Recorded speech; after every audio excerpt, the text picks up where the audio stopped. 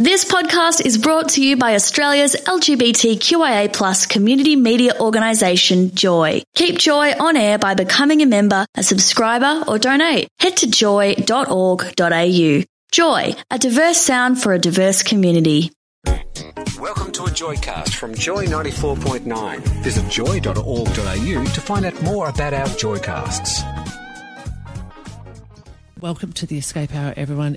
Mark is away this week. He has been travelling around with his new role, his new job. So he is away for today.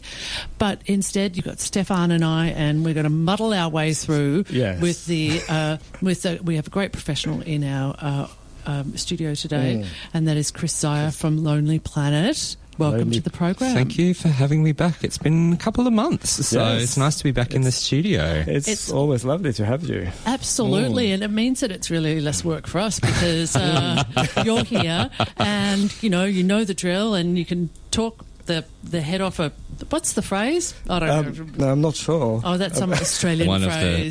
All my staff will say, "Oh, Chris is on. Yeah, Chris is on for an hour. He'll just talk and talk and talk and talk." Exactly, and we don't need to coax anything from you. Although I must say, it is actually quite fun coaxing people information and stories from people. I do love a prodding question, though. Yeah. A little prodding question is always quite nice because it can take you off on a little tangent that you might not even know about yourself. So, I hate that whole politician rehearsed thing. It's got to come naturally, right? No, absolutely. Absolutely. And also the other thing is that's where the stories lie, in this untold little anecdote. I mean, totally. I work in public relations, and sometimes I'm talking to people, I'm trying to extract a story from them so I can find out more, and they might just have an anecdote, something completely random, and I'll go, oh, there you go. That's it. That's the nugget. The nugget. That's the piece I need. Quick, let me call the age. Thanks for coming in and taking some time out of your Saturday and missing your... Do you know what? I actually much prefer this than the 5 a.m. Sunday starts to go on weekend today. So this is actually the time slot is gorgeous. Cruisy. I also try and take advantage of the time slot to do a little shopping in town. Mm-hmm. There's always a shop you can visit. Or a little new coffee bar that you have to kind of try out, right? Yes, that's it. Oh, or a new gin bar, for example. Isn't it a bit early for a gin bar? No way. Well, never too early. By the time we finish the show, my father has a 12 o'clock rule. He's like, it's 12 o'clock, time for champagne. Well, I think we were talking about gin. I was in the Qantas lounge in London, and they've got this massive gin bar now, and it was 10 o'clock in the morning, and they asked me if I wanted gin. And you said, yes, please. I said, no, I don't think I can. It's too early. Breakfast gin. Breakfast gin would be awesome. I think so. I think someone needs to actually make a breakfast gin. So he was really trying to convince me, saying, well, it's not that early in Australia, which clearly it And wasn't. it's interesting. You had the Gin Queen on, didn't you, a couple of weeks back? Yeah. And as a matter of fact, Sally Capp, our Lord Mayor, even was listening to the show. Oh. She was in today on Saturday Magazine, and she said to me, Fiona, I had no idea you were such a gin aficionado. And I went, sprung. So it's so interesting. I've actually written for our global distillery tour. I got to tour 4 or 5 distilleries in South Australia and actually review them for a book that we're doing for Mother's Day, which is Lonely Planet's global distillery tour, because we identified a couple of years ago that boom in micro distilling and how that was actually becoming a real motivation for travel. And this year, last year, I think it was 2018, was the highest amount of new whiskey distilleries opened in Scotland since records began. It's just insane. That's it's this big explosion, and people are, those experiences like at Four Pillars, that people want to go and actually kind of learn and be educated and all that sort of stuff. I'll be myself actually taking off an Escape Hour in a couple of weeks because I'll be doing a gin making masterclass. At Four Pillars? At Four Pillars. It's brilliant. It really is. I mean, I've been there for drinks. No, the masterclass is awesome. I'm doing like the let's learn how to make the gin thing. It's awesome. And also, if anyone's over in South Australia, Kangaroo Island Spirits actually does a banging masterclass where you'll actually walk away with your own concoction. So that's awesome. There's that place down Mornington Peninsula that does that as well. Is that Bass and Flinders? Bass and Flinders. That's right, yes. And I think the interesting thing is that Bass and Flinders and Four Pillars both use different methods. Yep. So it would be good to get a bit of a cross-section. So you're going, Fiona, you're going to do both. I'm going to... Is that what you're saying?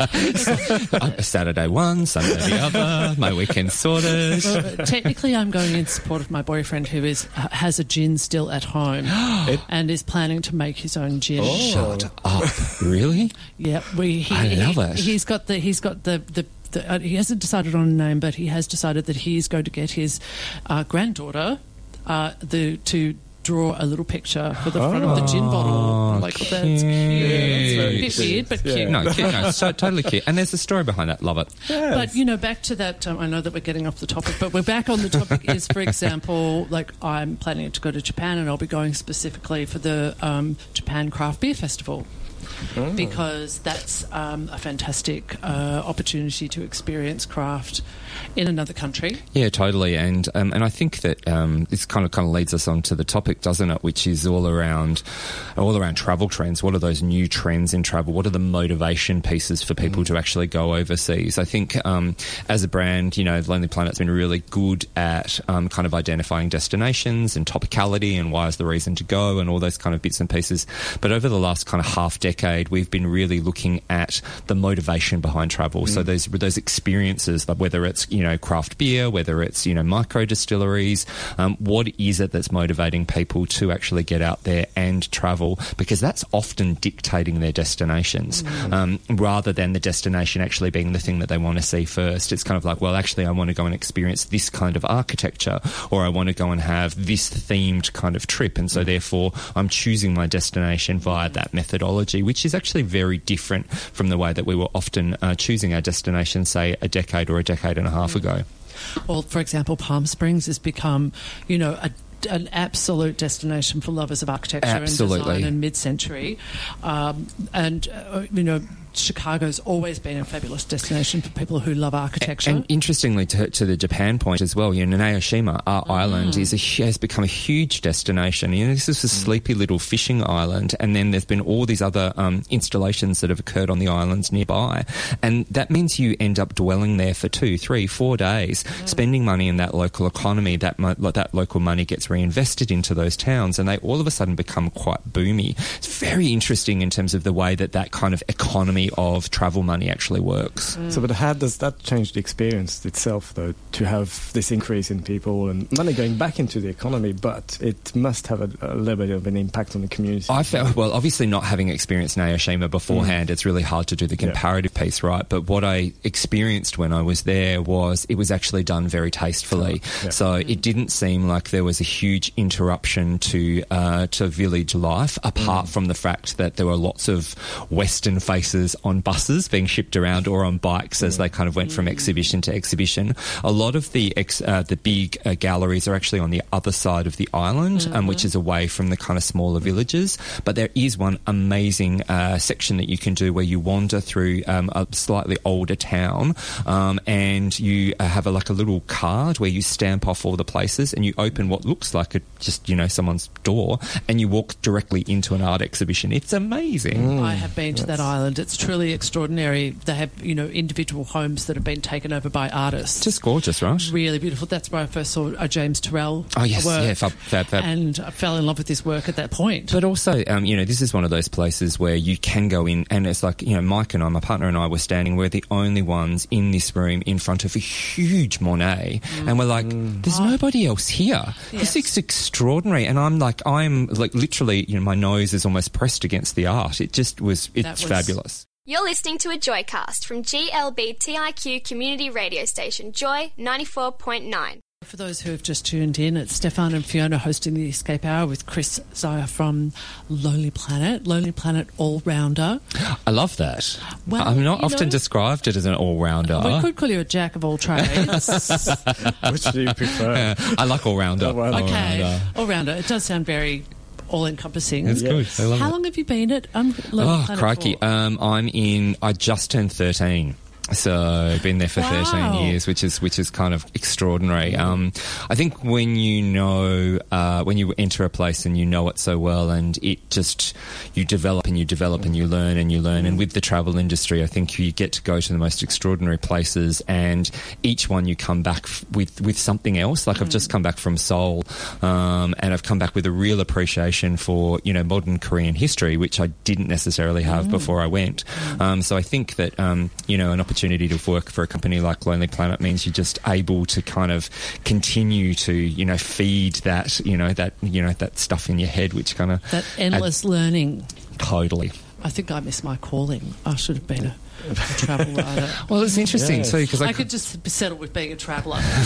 Well, it's interesting. Well, the other thing is that, you know, the slight downside to it is everything that you do, you kind of see through the parameters of a kind of reviewer as well, which is really quite interesting. So you kind of judge every cup of coffee or every kind of craft beer experience or every food experience, have a hotel experience. You do kind of, it's sometimes hard to divorce yourself from that stuff. I started in the marketing team. I head up the sales and marketing division, but I also write for the brand, and I do, you know, opportunities like, you know, to speak to you guys as well. So, you know, I am kind of an LP all-rounder, so it's great. I'll take that moniker and I'll run with it.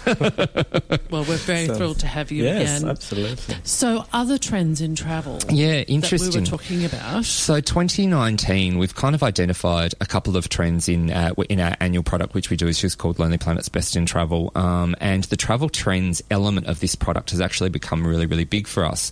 One of the big spiky parts that we're actually looking at the moment, watching really carefully, is I think that we're calling DNA travel. And this is where, you know, the whole explosion of the DNA testing kits, and you kind of find out the configuration of your makeup. All of a sudden, that's actually meaning that people are thinking, oh, I've got X amount of Scandinavian in me, or X amount of, you know, Eurasian in me, or whatever it happens to be. So I'm then going and seeking out those destinations and trying to find out where my heritage comes from, and I want to visit these places, etc., etc. So it's become a very interesting, almost kind of bespoke trip, which you can't kind of create a guidebook for that, can you? Because people are kind of going, well, I'm in this kind of small village in Albania or wherever it happens to be, to try and, you know, kind of seek out my lineage. I actually did a trip like this with my parents about 4 years ago, and it was extraordinary, and one of the best bonding experiences I had with my parents, because of the fact that we went into small town Germany, and we were discovering a lot of stuff about my mum's side of the family which she didn't know, and the end of the story, I'll kind of fast forward to the end, is that we ended up finding our ancestral castle on a little island just off the Baltic Sea. That is certainly not something you had planned. No, it was... Well, so what part of Germany? So you mentioned the Baltic Sea. Yeah, so Mum's, we actually, through school records, through church records, and through so a couple of my grandmothers or my nana's school friends were actually still alive. So through anecdotes of those people that we were able to talk to, we ended up in a really small town, almost towards the border of Poland, on the top of the North Sea there, or the Baltic Sea, on the kind of base of Denmark, that little coastal part. There's a little place called Insel auf Usedom. This is a little kind of like holiday island, and this is where we found the town that most of my mum's dad's side grew up in, and then we kind of went back to the Schloss, or the castle, that was the namesake of the town, and we walk in and we see quite distinct pictures of the aristocracy and stuff from this particular area, and it's like we have a very distinct shaped face, and Mum and I are looking at each other going, there is no mistaking that we are related to these people. It's like looking in a mirror. It's scary. That is really an extraordinary experience. Yeah. So, and how did you start this experience? I mean, obviously you did the DNA. Yeah, so the big part was my mum's mum passed, and she was very much wanted to connect to that side of, you know, her family. She wanted to learn more, and she'd lost her father quite early on. So this was a real experience for her in terms of really trying to get through. She knew a lot of stories that we'd heard when we were growing up, you know, so she really wanted to be able to kind of investigate those things, you know, and it was through, as I said, you know, church records, school records, you know, interviewing, you know, people, that we were able to kind of make this trail from Berlin to this kind of small town, that we were actually able to find stuff. And I look at it it as that, the one when you have those travel experiences where everything goes right. So we had this one day where every turn that we took was a winning turn, and it just took us to another place and took us to another place, and then we got to this final destination where we were obviously supposed to find this kind of pot of gold at the end of the rainbow. So you really did some groundwork. So you did the testing, find out which area of Europe, and then you did this church record. So there is some work to be done. It's around. sort of more than your family tree. It's like real sort of ancestral roots. Yeah, it was, and I think I can't promise there's going to be a castle at the rainbow at the end of this journey for everybody. I tell you, if you were going to make a guidebook, it would have to just be a guidebook of people's experiences. If you could put 100 people's different experiences into a guidebook, it would be so inspiring. We actually have that. We released it. We actually released. Come work for Lonely Planet. Yeah, we released it last year. It's called Best Moment of Your Life, which is the best travel experiences that people have had, which has actually changed them and it actually developed them. Mine was being descended into a volcano in Iceland. Oh, yeah. I think, we've talked about before. Before. But Mum's now really connected to this castle community. It's got a fascinating kind of like modern history. It was overrun by the Nazis in World War II. Then it was given back to the local community for 1 mark. So it's owned by the locals. They're restoring it via concerts. There's the big family tree that's in the centre of the castle kind of ballroom as well, which we can therefore trace our family tree back to the 14th century. And Mum's connected to the ladies that actually work in the local community there. She's a good German speaker, so that it's something she will have forever now. She will forever be connected to this place, which we didn't have before we went. And that's why this trend is so unique and it's really become quite a personal way of travelling. And as I said, we can't really create a guidebook for it, but it is one of those things that, it's motivating people to kind of get out there and experience the world in a very different way. My mother and father have done quite a lot of that on my behalf. Interesting. Traipsed all over the UK, visited cemeteries, sat around churches. Cemeteries are a good one. So cemetery, in terms of where you kind of research, church records were really big for us. School records were good. Cemeteries are excellent. But also, just kind of when we got there, we actually heard a lot of stories as well. So just kind of talking to locals as well, whether that's legend or whether that's fact, who knows? But it kind of adds to the whole pastiche of the whole thing. Exactly. And you never get a so good exciting. Story, or the truth get in the way of a good story. Totally. Well, that sounds really extraordinary, and of course the fact that you found people that look like you. It was nuts. There was this. It's just your mum and I look very, very similar, and it was one of those things where I don't think it will be a memory that stays with me right to my deathbed of us just staring at this portrait of this lady with big pearls and big frock, big hair, and we're like, okay, there's no mistaking it. Yes, I had a friend who went back to the village his family was from in Italy, and he said the freakiest thing was everyone looked just like me. That was so weird. You're connected, right? You're connected. Yeah, I'm not quite sure how well connected he actually felt, but they did look like him. It is a little bit scary. It's this kind of thing. I don't know. I don't know if I want to go to a place where people look like me. I do. One thing I do love when I travel, though, is I do love when you're actually out and about somewhere and somebody obviously thinks that you're confident enough that you look like a local and they ask you for directions. Yes. I always love that. You can be on the streets of Helsinki and someone's kind of like some random Spanish tourist runs up to you and it's like, well, apparently I look like a local. I look like a Finn. It happens to me in North Africa very often. Oh, interesting, right? And, which I'm not hassled in any of those markets. Oh, I'm travelling with you. Walk through. That's exactly right. And the first time I went to Tunisia, at the because my name is Tunisian, and at the border the guy said, "Are you sure you're French?" I had the French passport at the time. I said, "Well, yes." And then they asked me for the first name of my dad, which was quite confronting. Wow, and he's got a very French first name, and it's Roland, and they let me through. But it was really this thing because they don't. Apparently at the time, that was like 30 years ago, they didn't like people that had settled in France. Yeah, for sure. Was trying to go back to it's so, Tunisia. And so it was, a little bit... Yes. I find that super interesting because this is the whole kind of DNA aspect as well. It's about how cultures accept other cultures when you're kind of doing that border hopping and stuff as well. I do find all of that incredibly fascinating. I was telling a little story earlier on before we went on air that a friend of mine, who I always assumed was half Greek and half Anglo, did the DNA test and came back as 42% Italian. We have a message. We have a message from Brad. He says, and Brad's from Marvellous Melbourne, as we know. Brad says, but realistically, we've been travelling to discover our family heritage for years. We may not have had the fine details of all our DNA, but typically we had some ideas. When I was in Ireland at the age of 19, I discovered Loftus Hall was renamed after some conflict, and my family lost it. I hope with the, probably with the jewels and the furniture. Yeah, probably. And I think that is a sad story, Brad. Brad's point is really good though, because it's now we actually have the tools to go to a micro detail. So, and that's what's actually really fascinating about this. I completely agree with him. We've always kind of had some idea of our links back to particular places, but now this whole like DNA testing kits and our access to information is better than it's ever been before.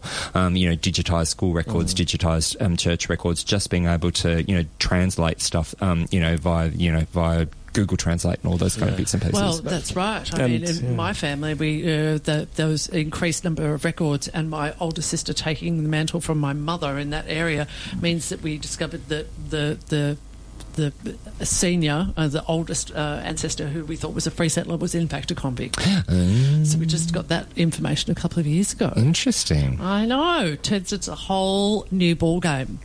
Now we're going to take a quick break. Thank you, Brad, for your input. Yes. I think we had a membership as well. Oh, we have a membership as well. Let me just... And that's... Carmen from Brighton. So thank you for joining. Oh yes. Oh, and we have another. Actual feedback which I hadn't found. Oh my god, guys! I'm heading to Chicago and Palm Springs in 3 weeks. Ah, fun. I know it's a little off topic, but please give this old-timer a few travel tips for those cities if you have anything. I like camp, theatre, food, architecture. Oh, I wonder. Thanks, Russ. Well, also, I have to say, Polar Vortex in Chicago. Russ, you heard it here first. Polar Vortex. But that's finishing. I think it's going to change from temperature going to rise by 30 degrees. The next week. Oh, miss out. So 30 Celsius. Well, I certainly would not wish your... I think that you should reconsider Chicago. I'm sure you've booked, but Russ, Palm Springs, it looks so beautiful. I have not been, but I see endless Facebook posts of friends that have been. It's one of those ones that's on my list as well. So because apparently there's a great emerging food scene there as well. So, it's kind of really embraced all those things that you really want from a destination: architecture, really cool food experiences, all that sort of stuff. I would suggest finding a tour and then not taking the tour, but just taking the locations. Exactly. Joy 94.9 has a huge range of programs available for podcast. In fact, Joy is one of the largest podcasting communities on community radio. If you haven't checked out our podcasting service, you're missing out. Visit joy.org.au, click on the podcast tab, and you'll find a list of Joy programs regularly sharing the best interviews, news and reviews. There's tens of thousands of hours for you to enjoy, so check it out now. joy.org.au. So we're talking all things travel trends. New travel trends. New travel trends. In 2019. Well, I think a building travel trend, which is the reason why there is now a book about it from Lonely Planet, is wellness. Yeah, so wellness is interesting. I think that's again one of those ones that's been around there for quite some time. But I think we are putting so much more effort into not only wellness of our bodies, but wellness of our minds. And these kind of wellness escapes have become such an important motivation for travel as well. And people are kind of seeking that stuff out. So much so, and we put a lot of articles online, and we link a lot of stuff in our travel news to kind of new kind of places and experiences. So many of them that we thought we were actually going to put this into a book product because there's so many experiences. So we put together 200 wellness escapes from around the world into a really nice little package that we're retailing. It's a beautiful looking book. It's gorgeous. I feel restful just looking at it. It's got a really nice calm blue cover with a lady doing a little bit of a yoga pose. But it's interesting in terms of the way that the book has been structured as well, because the authors have kind of taken those kind of 200 experiences wellness and looked at it from a thematic point of view. So we've looked at it from, kind of active wellness to calm wellness to, health retreats, into which have really focused on food. We actually do the whole indulgence thing as well, which is my favourite chapter. It's not just all about yoga. No, definitely not. No, it's not. And again, it's potentially, there are something like, 9 forms of yoga that you can experience in here. But it also looks at wellness festivals. So when we're trying to do these kind of products, this kind of publishing, which is really publishing on a theme, is we're looking at places or areas that are not just destination specific, but give you access to other things that are around it that may actually fulfill the whole trip.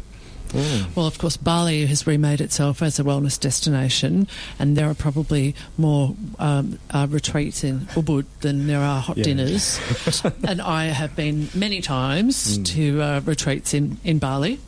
And it's interesting because we've actually, I think when you actually drill into the Australian content in here, there's some great places that, right from, Hepburn Springs, right down to Flinders Island, Mornington Peninsula, Byron Bay, Hunter Valley, it's all over the place in terms of where you can kind of access these things. But what, going back to what we were talking about before with Naoshima, what I do like is when you're going to travel to these particular places, again, you might not just be staying in that one place, but you actually actively spend your money in those local communities as well, which is really quite important. Well, that's right. I mean, I know that they package up a lot of wellness retreats with visits to local temples and other events. You can hear, local music. Certainly that's what they do in Bali, so no doubt. And with the Peninsula Hot Springs, my tip personally is get there super early and get the top bath on the hill, and then you can watch the sun. I mean, the sun's up already. So how early? Well, I reckon 6:30. It's really good. Well, I did it once by accident because we decided to go, and the only spot we could get was at 6:30. So we had to get up. So you have at to 5 leave Melbourne at 4 o'clock or something. No, I think we left it anyway. We got there, and it was just gorgeous. Don't you love it when you have something that's accidental that ends up being? That's how you do it. That's now I know. Do it. Yeah, I love that. And then, of course, you go out for lunch. Yeah. Don't eat in the cafe there. It's no great shakes, but go out for lunch to visit a winery. Exactly right. And again, the money stays in those local communities. All I would say, though, is about some of the retreats in Australia, wellness retreats in Australia, is they're so expensive. Yeah. And, I have tried to retreat in Australia, but I actually do not have that much spare cash. Yeah. I can go to Bali or another country and fly there and have do it for less money. So that is one of the frustrations I find with the wellness in Australia. Wellness industry, yeah. And I understand why it's expensive. Yeah, I do think that one of the things that we've tried to do is, with this particular product, is give a breadth of budgets as well. So there are quite a lot of places. There's one in particular in New Zealand where you're literally just staying in a tent. So there is, we are trying to give people a variety of high-end wellness that where you're actually spending quite a bit of dosh, right through to stuff that's actually only costing you $50 a day, but you're still getting some extraordinary experience out of it. I mean, I had a friend who did a Tasmanian silent hike for 4 days, a group of people. And you were sleeping in tents every night, and it was silent for 4 days. I couldn't have done it myself. Hand on heart. Chatterbox. Totally, I'm with you. I was going to say, Chris, I could see you shake your head. It was like, a silent hike? What? I'd be singing all the way. I'd be doing some Celine Dion as I'm going up the hills, and they'd be all like, shh, shh. Yeah, I know. Hiking's great for arguing with your partner and doing all sorts of things. Yeah. But, once again, that is a retreat. It is a retreat. And again, look, it does come down to why it is that you want to go on these things, and I think that's the fascinating aspect. Some people are actually going for yoga, some people are going for kind of active, they want to go out there and they want to kayak, or they want to hike, or they want to have those kind of active experiences. Others are about silent retreats, or others are about learning about food and food preparation and making sure that they can actually take those learnings back and actually manifest them in their everyday. And I think that that's what's fascinating to us in terms of when these travel trends emerge, is how people take them and actually replicate them back in their in their day-to-day life. I certainly know there's a really great little meditation retreat and yoga retreat up in Lake Tallarook. And they do a wide variety of different retreats up there that are usually like 3 days. Yeah, and that's inexpensive. And there's also like lots of they're festivals that kind of emerge as well. And there's often opportunities for you not to necessarily. It's almost like dip the toe in the water rather than actually go and spend 5 days in a retreat. It's kind of some of that might be actually quite intimidating, but actually going to some of these wellness festivals and actually kind of getting a smattering of what they're about and kind of say, okay, now I feel like I'm being comfortably introduced to this style of travel or this style of retreat rather than going warts and all and going to a 7-day silent retreat, you know. A little extreme that could be. So wellness and I don't think the wellness trend is going to go anywhere soon. Definitely not. It seems that for every level of indulgence, there's an equal level of wellness that needs to happen. It's the yin to the yang, right? Yeah, it's like the counterbalance. Well, I would love one day a friend of mine, Tracy Lester, who owns Superfluid, does a lot of wellness retreats, which is an organic juice brand, and she does a lot of wellness retreats around the world. So I would sometimes love to hear from her one day about where some of her experiences. That'd be amazing, yeah. And she gets around and about. So I think we are going to take one short break, and then ladies and gentlemen, we've still got one more travel trend for you. So do stick around. I've missed my favourite show on Joy. What do I do?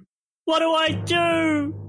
Podcasters to battle! Joy podcasters fight on tirelessly to bring you the best bits of every show. So if you've missed something recently on Joy, don't worry, our podcasters have your back. Head to joy.org.au and click on the podcast tab or look us up on iTunes. Podcasters on Joy 94.9, fighting tirelessly for your listening pleasure. Welcome back to the Escape Hour. You're with Fiona, Stefan and Chris, the Lonely Planet All-Rounder. I do love that. We should have you as a semi-regular. Once every 3 months. Could you fit us into your busy travel schedule? Absolutely, when I'm in town. Oh, that could be the hard part. It's always the hard part.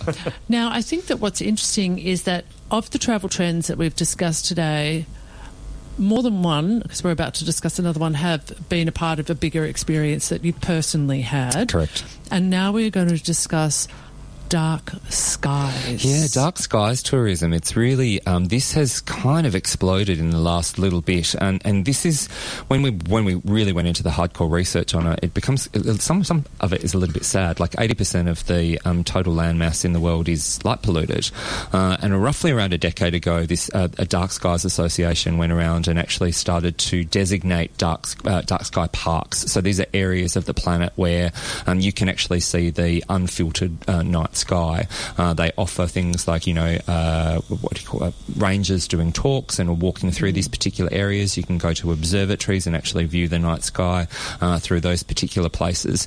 But what's happened is we've seen it now tip into the mainstream. So what we're seeing things like hotels open. There's a fantastic hotel in Chile which has opened, and they've got glass ceilings so you can see the night sky, and they've got telescopes in their rooms.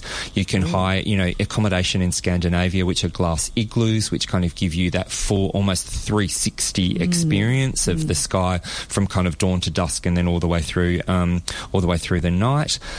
It's even tipped into the cruise industry. So the cruise industry is promoting, obviously, things like the Northern Lights experiences or the Aurora Borealis experiences. They do talks on deck of a night. It's really become quite a huge trend in the way that people kind of go about seeking out these experiences.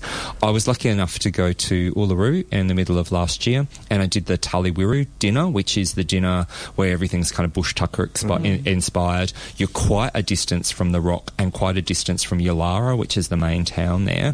So you're actually not seeing much light at all, and everything's done either with really soft lamps or with heat flame. And that gives you the light.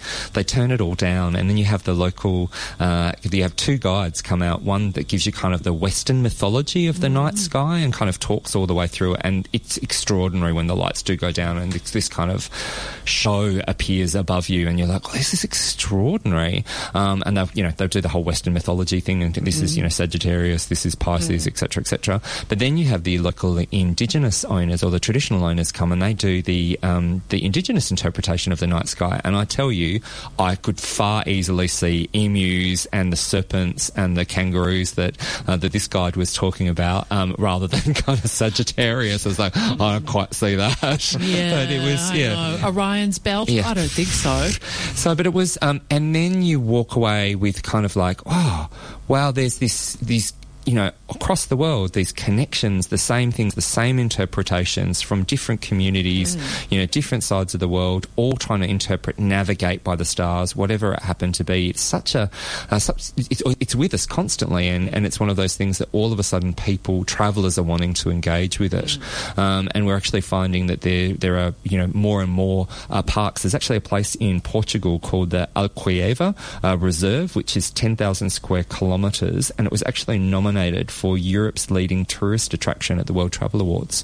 So it's actually become such a popular part of the way that people kind of travel. And what's interesting is I would have imagined that the Northern Hemisphere wouldn't have had many opportunities for dark sky tourism because of the population and the numbers of people. And that's the trick. So it's really interesting. So Japan's really good for it. Scandinavia's really good for it. Snowdonia in Wales has become like a mecca. Snowdonia? Yeah, has become a mecca for it. So it's interesting. That's a quirky sounding name of a place, Snowdonia. It's kind of like a little mountain range in kind of northern Wales, gorgeous. which is really quite cute. But these areas have all of a sudden emerged, and again, Chile is another place in South America that's very big on it, because it's one of the best places that you can go and see the night skies. Is there a higher proportion of Southern Hemisphere places for dark sky tourism? When it was really interesting when we kind of started looking at the Australia-New Zealand experience, where you would assume that would be because we've got such open, vast expanses, there actually aren't any designated dark sky parks. So I actually think it's a huge opportunity for New Zealand and Australia to really kind of jump on this particular trend. Stewart Island, off the base of New Zealand, is a place that actually is but that's really difficult to get to. But I would think that you know, promoting, you know, the outback in particular, Absolutely. you know, you'd think that this is a great opportunity. Because I mean, that's one thing that you always notice when you have friends visiting from the Northern Hemisphere, because you can't, as far as I know, the Milky Way that we see so prevalently in country Victoria, or, you know, on a clear night, you can't see that much of the Milky Way because it doesn't even exist that much. I mean, up in the Northern Hemisphere, because of the dynamics of how the Earth's rotation and where you're actually based. What we have seen, so through the course of this year, so later this year, we're actually going to do a full book on dark skies experiences. So it actually allows people access into these areas, where they go, what kind of money they need, you know, how to actually seek out and find these experiences. We're actually also going to do a guidebook to the universe. So we've partnered with NASA. So NASA's giving us all of the content, and we're rewriting the content in a Lonely Planet style. And we're actually going to do a big guidebook to the universe, because we see the skies and the ocean as the two next big areas that are going to explode in travel over the kind of next 2 decades as access into these places becomes easier. So, don't you find that a little bit terrifying? I mean, haven't we trashed the ocean enough? Do we want more people to go down there and trash it even more? Maybe it's all about education, right? Oh, yeah, I do see your point. Maybe if more people were down there and seeing all the rubbish, they'd be less likely to rubbish. Potentially. And on this theme of rubbish and ecotourism, so I assume all these places in the dark skies experiences are eco-friendly, very well aware. Yeah, you're absolutely correct. And, you know, eco-credentials are such an important part of everybody's experience now. I love the fact that we're hearing about cruise liners that are, we think about these big ships that are kind of big polluters and they've got lots of stuff in them, but they're trying to go, you know, certain ones that I believe that go through Scandinavia and through the Norwegian fjords are trying to become plastic free. You know, this is the stuff that we love, because it becomes about sustainable travel. So yes, travelling on those themes and travelling via those methodologies, but doing in a way that is incredibly sustainable, which doesn't do damage to the environment, but then, as I said before, brings that money into those local communities, so those traveller dollars can be invested into the areas. I think, you know, Hand on Heart, Lonely Planet often gets accused of, you know, wrecking the world, because we kind of open these kind of destinations happens to people, and the people kind of give us, say, it's the Lonely Planet effect, all these travellers go. But our responsibility is to educate in terms of the ways to travel responsibly and how to pick a responsible travel provider, be that a piece of accommodation, be that a tour group, however it happens, so that you actually know where that money's going into. Well, I mean, if it wasn't for Lonely Planet, can you just imagine what life would be like without Lonely Planet? It would be crazy.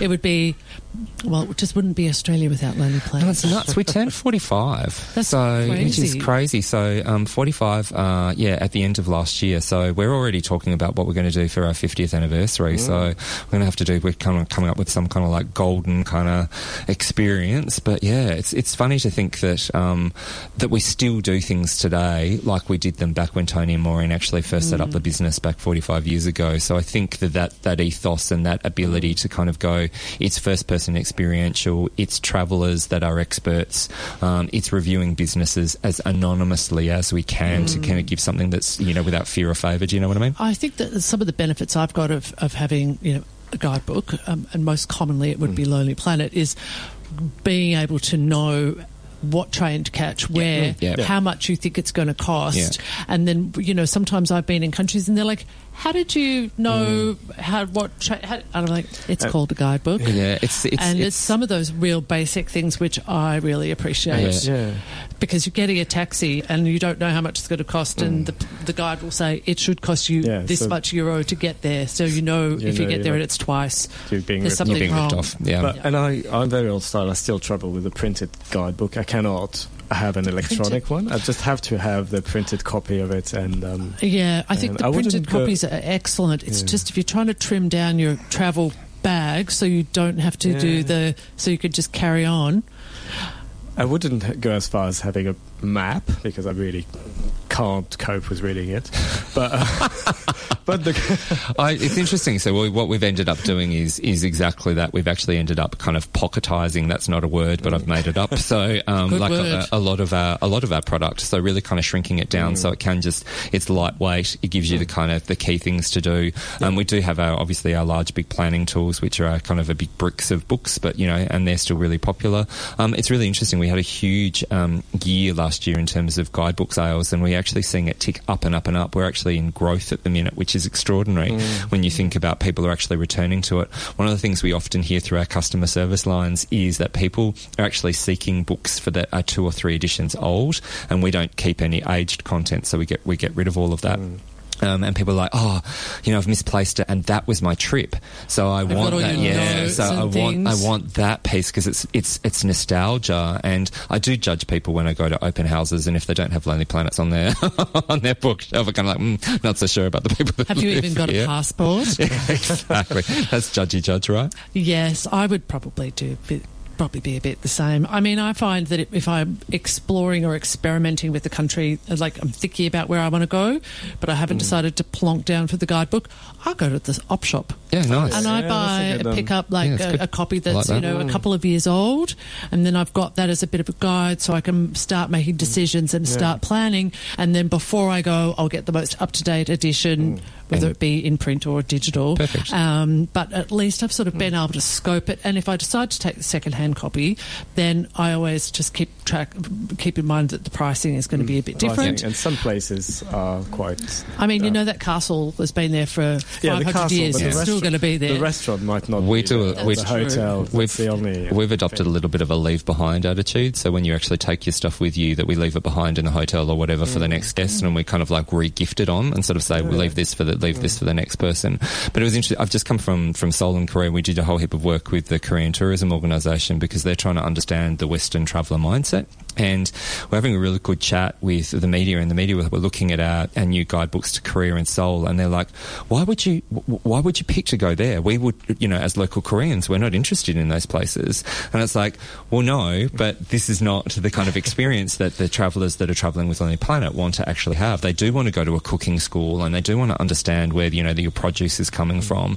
They do want to understand culture, and they want to go to the palaces or the temples, or, have a look through the old school villages and look at the architecture and all those bits and pieces. You might not be interested in it because you live with it every day, but a traveller coming in is kind of this is that education piece, like the broadening the horizon piece. It's really quite fascinating. It's like when you go to Germany and when you're getting about in your Birkenstocks and a German will say, "Why you wear such ugly shoes? They're only worn by school teachers."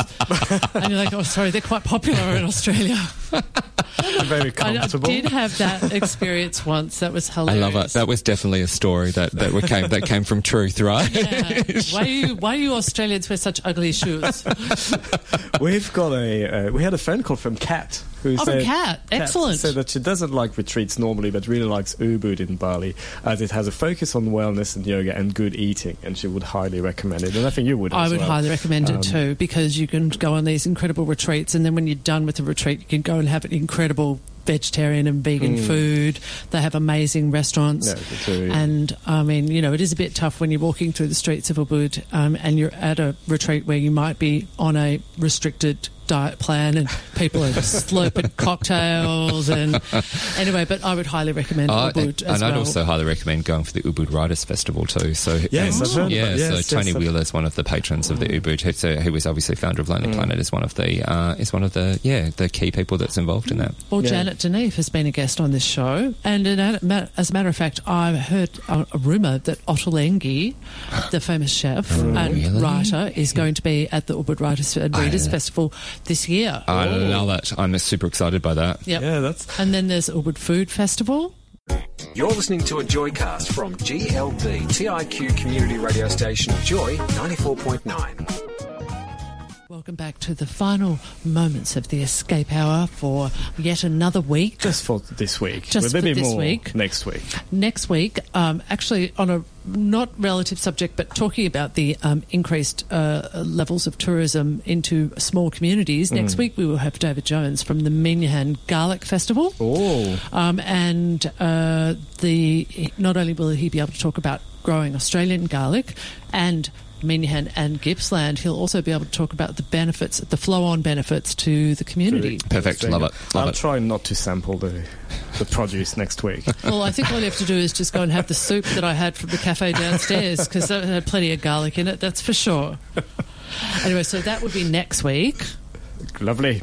And I think we've got a great lineup for the following week. So we do. We're going cruising. We're going to Rome. Not the lesbian, gay, bisexual type of cruising. The traditional type of cruising. I reckon you can do lots of sorts of cruising on a cruise ship. Oh, I'm sure you can. I reckon. I've actually never been on a cruise ship, so... I did a very short cruise from England to Hamburg. And it was actually quite pleasant, but that was only 3 nights. I don't know that I would want to do any more. I'm a bit of... look, I've not done one before. My big one is the Norwegian fjords. I would like to do fly up to the Arctic Circle and kind of come down. Certainly some of those trips around Alaska look extraordinary. Yeah, absolutely. So I think that... Antarctica is another great one. So I think cruising where you can get to places where you just actually can't see them, that becomes super interesting to me. And you probably can do the dark skies experience. Totally. Go back on this kind of cruise. Alaska, Antarctica. Totally. I'm surprised they haven't sort of put you on notice since you haven't done a cruise and you're the Lonely Planet all-rounder. I think that's the next trip, Chris. I don't know. Abel Tasman is about... that's a good one for me. Overnight sleep in destination. Yes, I've done that one. That's the only one. I thought it was really fun. Yes. I had low expectations and I loved it. Let's not exaggerate, but it was fun. It's super fun because you're asleep for most of it, right? Yeah, you're asleep for most of it. It's quite rocking. So yes, I would recommend it, and the food's not that bad. Oh, it's not Abel Tasman, Spirit of Tasmania, sorry. Well, oh my goodness, we have to go. Well, thanks, Chris, for coming. Thanks for having me. Right. I'm going to take my little badge of all-rounder with me and take it with pride. Thanks for listening to a Joycast from Joy 94.9. Thanks for listening to another Joy podcast brought to you by Australia's LGBTQIA+ community media organisation, Joy. Help keep Joy on air. Head to joy.org.au. Joy, a diverse sound for a diverse community.